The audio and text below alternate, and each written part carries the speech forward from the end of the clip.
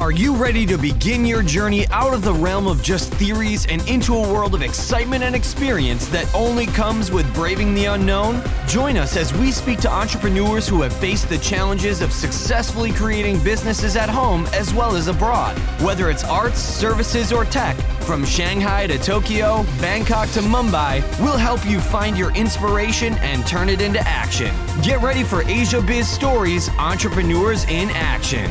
Now welcome your host, Neville J. McKenzie.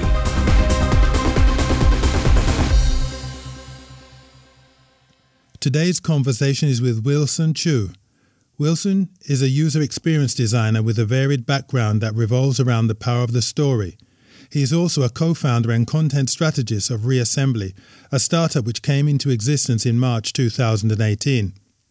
In previous roles, Wilson has worked as a digital marketer and charity fundraising coordinator, where he made use of stories to influence and change behaviors of the target audience. Now he approaches stories from a different angle when helping entrepreneurs and SMEs to develop their user application interfaces. He believes every user has a story built from their needs, frustrations, behaviors, and the ways of thinking. His job is to create digital designs that cater to users' stories and resonate with them. I think when people hear that we're a user experience design agency, they think we're just there to make things look really nice. Well, which we can do, but then we tell them that we're not here to make things look nice. During our conversation, Wilson reveals the fundamentals of user experience design, its purpose and the benefits it brings when carried out correctly. So now, without further delay, let's begin. I'm with Wilson. Wilson, can you introduce yourself? Hi, I'm Wilson. So I'm currently a co-founder and content strategist at a user experience design consultancy called Reassemble. I used to be a digital marketer, used to be a copywriter as well.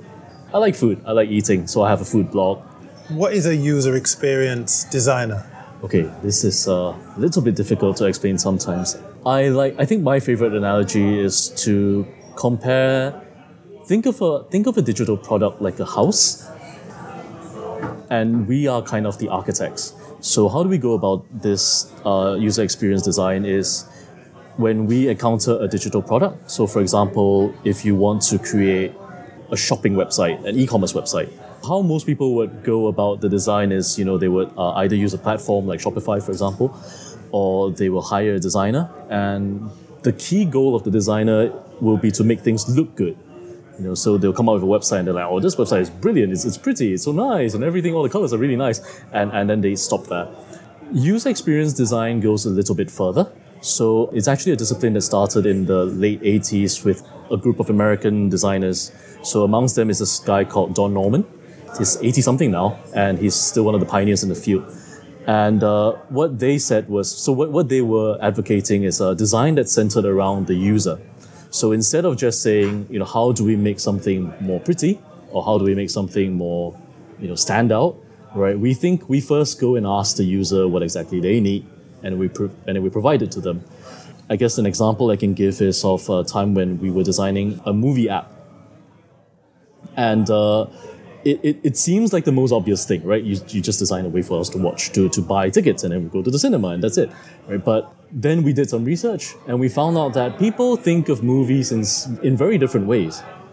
So there are people who just want to watch a movie. They don't mind watching it alone, but they want to watch it quickly. So for them, it's more about where the cinema is, right? And that's the only question they have when they go to the app. For others, it's more like, I'm going to watch with friends, and when I'm watching with friends, we need to watch the right film. It's not about the cinema. We can meet somewhere. We can meet anywhere. But we have to find the right film. Right? So, just from this simple example of a cinema-going app, you already have so many variations on what people are looking for. And those are the things that we find out and design for. Our belief is that, when you design apps and websites around these needs, instead of based around what you think is cool, those apps tend to be more successful. Yeah, and this is actually something that's been proven in a lot of studies. Research, yeah. I've heard of Don Norman. Yes. And the thing I remember about his book was he described a doorknob. And when you approach a door, you should instinctively know whether you push the door or whether you pull it. Am I right? Yes. Yeah. Yes. So what you're saying is you do a similar thing for the digital world. For computers. Yes. For mobile phones, for applications. For apps, yeah. Would you use physical objects, or is it mainly the digital space? You see, I think that's the interesting thing, which is that for physical objects, there has this discipline has actually been around for decades. When we talk about things like ergonomic chairs, that's basically user experience design for chairs. It's we need to figure out a way to sit that fits the human body. That's how it's comfortable. So I think what's really happening in the field right now, that's really interesting, is that user experience is us trying to translate this knowledge that we have from the real world of how to design things in the real world into a digital space. And the fact is that so many people are entering it. It's such a new space. It's only been around for 20 years maybe. Yeah. That we're still trying to figure it out. So yeah, imagine if we had a completely new group of objects that we had to design. That's kind of where we are right now. So yeah, that example is a good one. I think another example that Norman actually put up in his Twitter account the other day was about the Hawaiian missile alert. So someone accidentally set off an alert and everyone thought they were going to die in Hawaii. So for about 40 minutes, it was just blackout, right? He managed to get a screenshot. I don't know how, but he managed to get a screenshot of what the screen looked like. And that was classic bad design. So like you said, if this is very important for me, if I want to actually send an alarm to tell everyone in Hawaii that a missile is coming, then as you say, I need to instinctively be able to understand which is the right button to press. It probably should be flashing red, probably should be really bright and big, and and conversely, the button to say that this is just a drill shouldn't be next to the button that's for the real thing. So I there's no mistake as to which one I should be pressing. Now, in the screenshot that Norman showed us, every rule was broken. Right? There were no buttons at all. It was a list of text options on the screen. The option for saying this was a drill was right above the option for saying that this was a real missile. Right? And there was simply nothing much to mark out that, if you press something, what exactly was the message that was going to send, which is what actually happened in Hawaii. Like, even the person who was in charge of the disaster response, he didn't know that someone had pressed the button saying a missile was coming until he saw the message himself. So I mean, yeah, it was just a disaster all around. But the whole point is that in digital design, in user experience design, we try to make sure that these things don't happen. We try to make sure that, as you say, so things are clear, understandable, they're actionable, so we know what it's about, we know what we need to do, and then if it's something we want to do, we do it quickly. Yeah. And that generally propels the whole, that's generally how the flow goes. Do you think that most entrepreneurs that are creating apps and applications for computers or for mobile phones, do you think it's an area that they handle well, or do you think it's an area that they neglect? I think it really depends from country to country and market to market.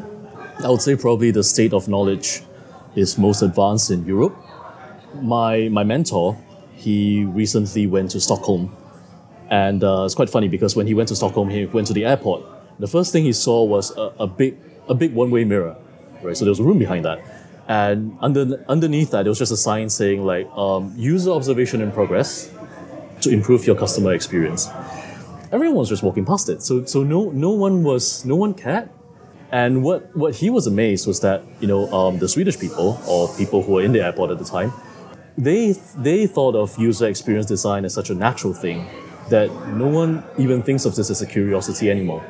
They consider it as just something that any airport should be doing. If you're running an airport, then of course you should be caring about the people who are going through the airport. Obviously. And that seems obvious, I think, but in a lot of, in a lot of other areas, especially in Asia, it's relatively not as developed. A lot of people are interested in UX. So as you say, in Singapore, as the entrepreneur scene is rising and as more startups are coming up, there are a lot of people who say, yes, we want to do UI, UX, we want to do this. But I think the state of knowledge is not quite there yet. So in Singapore, I think the enthusiasm is definitely there. But the enthusiasm often cools off because what we say is UX design is often what they don't, something that they don't expect. What's the difference between what you say and what they think? What's happening is in Singapore, the idea of design is so ingrained into the idea of making things pretty. So, we have always had graphic designers. We have always had creative directors and art directors, and they're all very skilled people, right? That I think when people hear that we're a user experience design agency, they think we're just there to make things look really nice. Well, which we can do, but then we tell them that we're not here to make things look nice. And I think that's really the part which is the least expected. So what we tell them is always, we're not here to make things look nice. But more importantly, I think it's a lesson that takes a long time to learn, is that we're not designing for ourselves. We don't propose something because we think it's wonderful, and we definitely don't propose something because we think the entrepreneur, our client, thinks it's wonderful. Because the fact is that in UX design, this doesn't matter, right? Like if you're creating an app to do bicycle ride sharing, it doesn't matter to me because I don't really ride bicycles, and probably neither does the boss because he's probably got a car. The people we're really going to design for, the people who will really matter, are the people who ride the bicycles. And if they don't find it to be useful for them, the app fails. It's just as simple as that. So that is the thing. I think that's the thing that's been quite challenging to explain to people these days. But I'm pretty confident that the state of knowledge will slowly increase from now. So what's the most difficult thing about changing people's perceptions? I would say it's the perception that research is not particularly necessary, or that research is too time-consuming. I think a lot of people get put off by that. So a lot of people would say things like, the app needs to be out by next month. We don't have the time to do research, which is an understandable sentiment. But I think what I would say as a counter to that is that it is probably better to delay the app's launch for a month in order to make sure that people think it's good, than to launch it on time and to find out that people don't like it or people won't use it. And this is actually something that has been shown in a lot of has been borne out in a lot of studies of startup ecosystems as well. We know, for example, that about half of the work that coders do. So coding is always a very important part of startups. Everyone is hiring coders and all that. But what we don't realize is that about half of the work they do is rework. In other words, we launched the app, didn't really work out, we're taking it back, we're doing it again, and then we send it out. So what UX design helps to do is we help to catch these errors before the launch. And it's a lot easier to fix these errors before the launch. Another interesting tidbit, I think, is that if an error takes $1 to fix in the design phase, it often takes about $10 to fix in the coding phase, and it takes $100 to fix in the post-launch phase. So why does it cost so much to change? Yeah, so why does it cost so much to change? Maybe you can go back to the analogy of the house again, right? What I think a lot of entrepreneurs do, startup entrepreneurs, because they're full of drive and they're full of energy, and I would consider what they do to be like, we'll build a house without planning it. So we just get a bunch of contractors in and we'll just build the house. And think about it so imagine that you've built the house, you've laid the floorings and you've set up the walls, and then you suddenly realize you forgot to put in a toilet. Yeah. Right? Or maybe you put in one toilet when they were like, you need two. Okay? So what are you going to need to do to fix that? You're going to need to basically build another room, probably change a lot of plumbing, and change a lot of plumbing, take another room, probably move a few rooms around because you need the space and all that. So that is where the $10 comes in. Whereas if we had drawn out the app, which is part of what UX design is all about, we plan it out and then we show people and we make sure that they think it makes sense. So if we go about it in our approach, what will probably happen is we will sketch out the house, we will show someone, and then they would say, needs another toilet. There's only one toilet here. Right? And because it's still on paper, that's really easy. We'll just be like, okay, sure. We'll just draw out another toilet then. And then when we build it, we make sure we don't screw up that. So that's where the $10 comes in.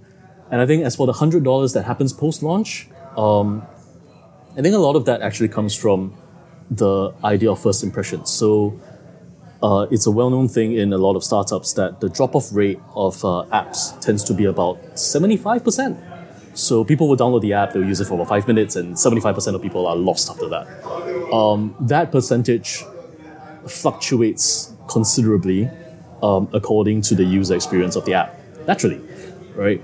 And that's where the $100 comes in. So to go back to the analogy, imagine you build an entire block of these flats with only one toilet, and you put them out on the market, and nobody buys them, right? That's all the money you lost because you forgot to put in toilets during the planning phase. And that's the kind of thing that we could fix in a sketch, just like that. Well, it would also seem that if you publish an app and then people download the app, in many cases they've paid for the app, that they've actually purchased the house, they're living in the house, and then they realize there's no toilet. In which case they have to move out and you have to pay rented accommodation. Yes, and it would be a disaster as well. Because a very big disaster. Yeah, word of mouth would go around that this company can't build houses. Yeah. They don't know such a simple thing as putting in the toilet, right? It's a disaster for the company. So no, I think that's a great analogy as well. People try to get around that nowadays by building apps that are free to download and then you pay only when you're inside the app. The same thing applies as you said. Yeah, so totally agree with that. Would it be better to release a simpler version of an app and then add complexity to it, rather than trying to release a very complex app and get it right in order to create a big impression? Yeah, so that's actually a very interesting question. So in I think in like startup speak, there's this thing called the minimum viable product. And a lot of people talk about how we're going to build the MVP and launch the MVP and all that. I think recently this term has been encountering a bit of pushback. So people are saying, don't build a minimum viable product because, as you say, right, it probably would be quite ugly and quite basic, and people might not like it. Personally, I think there's nothing wrong with building a minimum viable product for testing purposes. The important thing is more going to be the kind of insights you get from people using the app and telling you what works and what doesn't.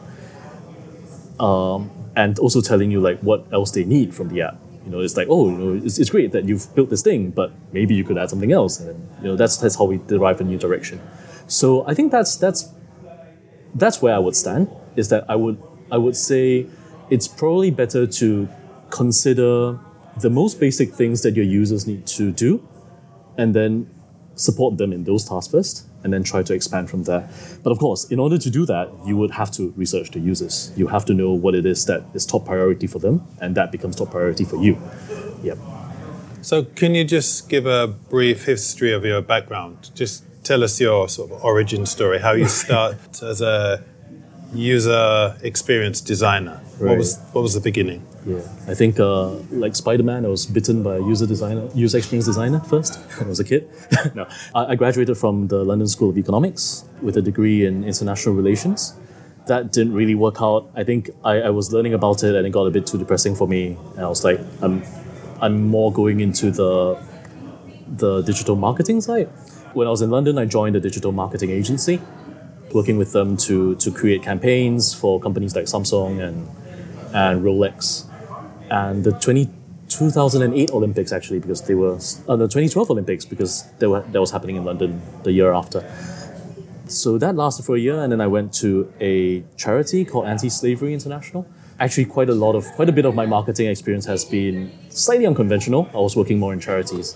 So in London, I was working with Anti-Slavery.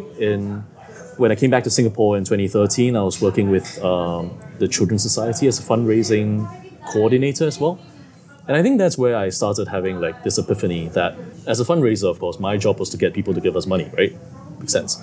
But increasingly, I was coming to this realization that if we wanted people to give money to us, we were going to have to make it worthwhile for them, which is an interesting thing in the charity because we're not selling anything. And eventually, it came to the point where we were thinking, how do we craft a compelling story? How do we make this thing the product, so to speak, that people actually buy when they donate? And that's when I started moving more towards more out of marketing and more into like user research That's when I started launching a few initiatives of my own to talk to the donors and see what it is they really wanted to hear from us.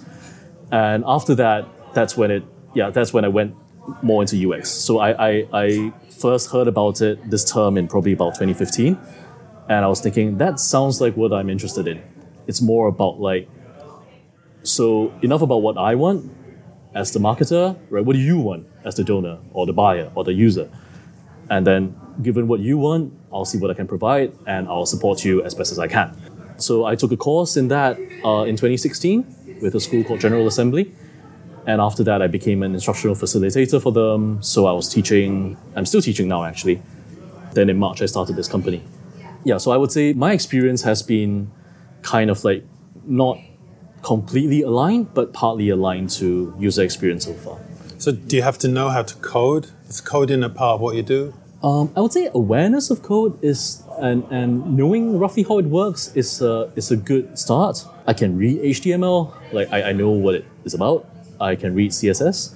I would say coding itself is not really necessary. And sometimes it can be a little bit counterproductive. It's a matter of expectations. So if you are a UX designer, then the expectations are clear. You're here to provide for us the blueprints of what happens next. And so often what happens is our deliverables are the prototypes and the wireframes and the layouts that then get sent to the developer. What's a wireframe? So a wireframe is a little bit like a screen that shows the layout of where everything is on the screen. So if you ask me to build a website, I'll be like, so what do you need on the website? And then after that, where does everything go? And that's the wireframe. So we normally use these as our most basic guidelines. So think of them a little bit like the sketches of an architect, basically, where the rooms are, where the space is. And then those are the things that we then hand over to the developer and they build it. I think it's great if people know how to code, always, no matter what else you're learning. But I think sometimes in UX design, it's good to resist the temptation to say, I could build that straight away. It's not so much that coding is not useful, it's just that it's a mental habit that can be a bit difficult to break for coders. Sometimes what we really need is to take a step back instead and think okay, does this actually make sense to people who are designing for? And then asking them. Yeah, so testing is definitely an important part of things as well. Since you've started your company, what has been your biggest challenge? Wow. Biggest challenge has been persuasion, really. Yeah, so that links up a lot to what we talked about earlier. I think people want it. Our clients, they want it. They know a little bit about it. But a lot of it has been about educating them, which is something that we're very happy to do, of course. And then trying to align their expectations with our own. And I mean, some have called it they don't know what's going on. I think it's a bit more benign than that. I think it's just that in Singapore, a lot of startup entrepreneurs do come from a marketing background or from a sales background. And so their first instinct, which is a very helpful instinct if you're in marketing, is, what's the story? How do we sell this? How do we make people like this? And often the answer to that is, pretty things, shiny things, gorgeous, wonderful, purple things, and that's great. But UX kind of takes a slightly different tack. And I often think it's this mismatch of expectations that has been a lot of a challenge for us. We have shown wireframes to potential clients before, and their first reaction would be what, that's all you're doing? Which it kind of is all we're doing. But then we then show them the 3 weeks of research that go into making that wireframe. And I think it helps to convince them a little bit. Some people may find it a challenge to think that research is important. Alternatively, they may feel that the research is a bit too expensive and time consuming for them. How do you conduct that research? There are a series of techniques. It could be something as simple as just observing people using the app. So that's what we would call contextual inquiry. We inquire in the context that they're using it. So therefore, contextual inquiry. There are also user interviews. So these user interviews tend to not take place with any app or anything. So that's when we just look at the needs themselves. To take the example of the movie app that we talked about just now, we just want to find out how people think of movies. What was the last time they watched a movie? Do they watch with friends? What do they look out for? When they open an app or when they go to a cinema, what is the thing that frustrates them most? What are the things they often do in addition to watching movies? Yeah, so for example, we realized that snacks were both the main source of revenue for cinemas nowadays because ticket margins are just really low. And they're also a very important part of the movie experience. Like people, they don't have to buy stacks, but most people do because it's just the right thing to do. And therefore that would affect the design of the app itself. I think another major component of what we do is usability testing. So usability testing is we take a design or an app or website and we try to figure out how well it performs for a user. So we set a series of tasks, like the things that a user needs to do, and then we watch someone do it. And we ask them questions along the way. So we ask them things like, was this what you expected when you click on this button? Do you see the right button to click? And when you click on it, it's like, okay, does this make sense to you? Right? Do you reckon it's too long or too short? And then we also look at their expressions and we measure how long it takes for them to figure things out. Those are all the metrics that become the data for our designs. I note there are a number of companies that offer off-the-peg apps. So you go to them and they'll create an app for you, and then you go and use it. Would you recommend somebody to do that? I mean, I think on one hand, it's undeniable that these things, they provide a quick way of going to market, or at least having a prototype. And I'm all for that, personally. So this brings to mind a related question, so not quite the same thing, which is how do we know that an app is good? So as you say, right, like the reason we want an off-the-peg app is because it's fast, right? And then, but if it's fast, then how do we know it's good? And I think normally the answer that people have to that is, well, we'll just test it. We'll just go out and we'll just run some analytics and we'll test it. I think that's all fine and dandy. But what often happens is, so when you use this kind of app and you go out to market and you get maybe 1,000 users in, and then you look at how they drop and what the bounce rate is and blah. So this is quantitative data, and it helps you to understand a lot about what people are doing. So yes, it can help you to identify problems. Obviously, if your bounce rate is really high, you know something is wrong. But what our approach, which is the UX design approach, is more focused on is the why. So for example, like if a bounce rate is high, why is it high? And that's something that often the data provided that these apps and these analytics can't really answer. So that's where part of the value that we provide as well. I would say that as someone who's used Shopify before, for example, like if you want to use Shopify as the basis for your e-commerce website, I think go for it. But I think people underestimate how complex the process is even when they use Shopify. For example, right, if I use Shopify and I have 10 items to put on, it seems quite simple. But then I get to the point where I have to describe the items, or I have to, I describe the items, or I have to categorize the items. And that is where UX design then comes in. Then we have to think about, what kind of categorization makes sense to people.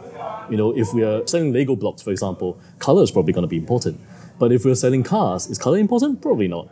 All kinds of things like these are considerations. So I would say, I don't mind if people use, I think it's a good thing for people to get into this, but that would not obviate the need for user research. Like, even with template shops, some template shops are better than others. And often the difference between those is how well the shop understands what its users need. And if anyone wants to get in touch with you, how can they do so? I think probably the best way is to write us an email. So our email address is hello@reassemble.io, or you can visit our LinkedIn page, and we have a Facebook page as well. So you can also visit our website, which is reassemble.io, and that's where we walk people through a little bit about our process and some of the work that we've done for our clients. Okay, thank you very much, right, Wilson. Thanks so much, Neville. And we'll keep in touch. Thank you. Thanks, Wilson, for that brief and educational look at UX design. You demonstrated a depth of knowledge on the topic with great explanations. I expect this will encourage more entrepreneurs and SMEs to consider making UX design considerations an early addition in the design process, which will increase the chances of a successful product launch. We wish you all the best. This brings us to the end of this episode of Asia Biz Stories Entrepreneurs in Action. Now we need you to hit the subscribe button and head over to AsiaBizStories.com for more great information on how to take your inspiration and turn it into action. Thanks again, and we look forward to having you join us next time on Asia Biz Stories Entrepreneurs in Action.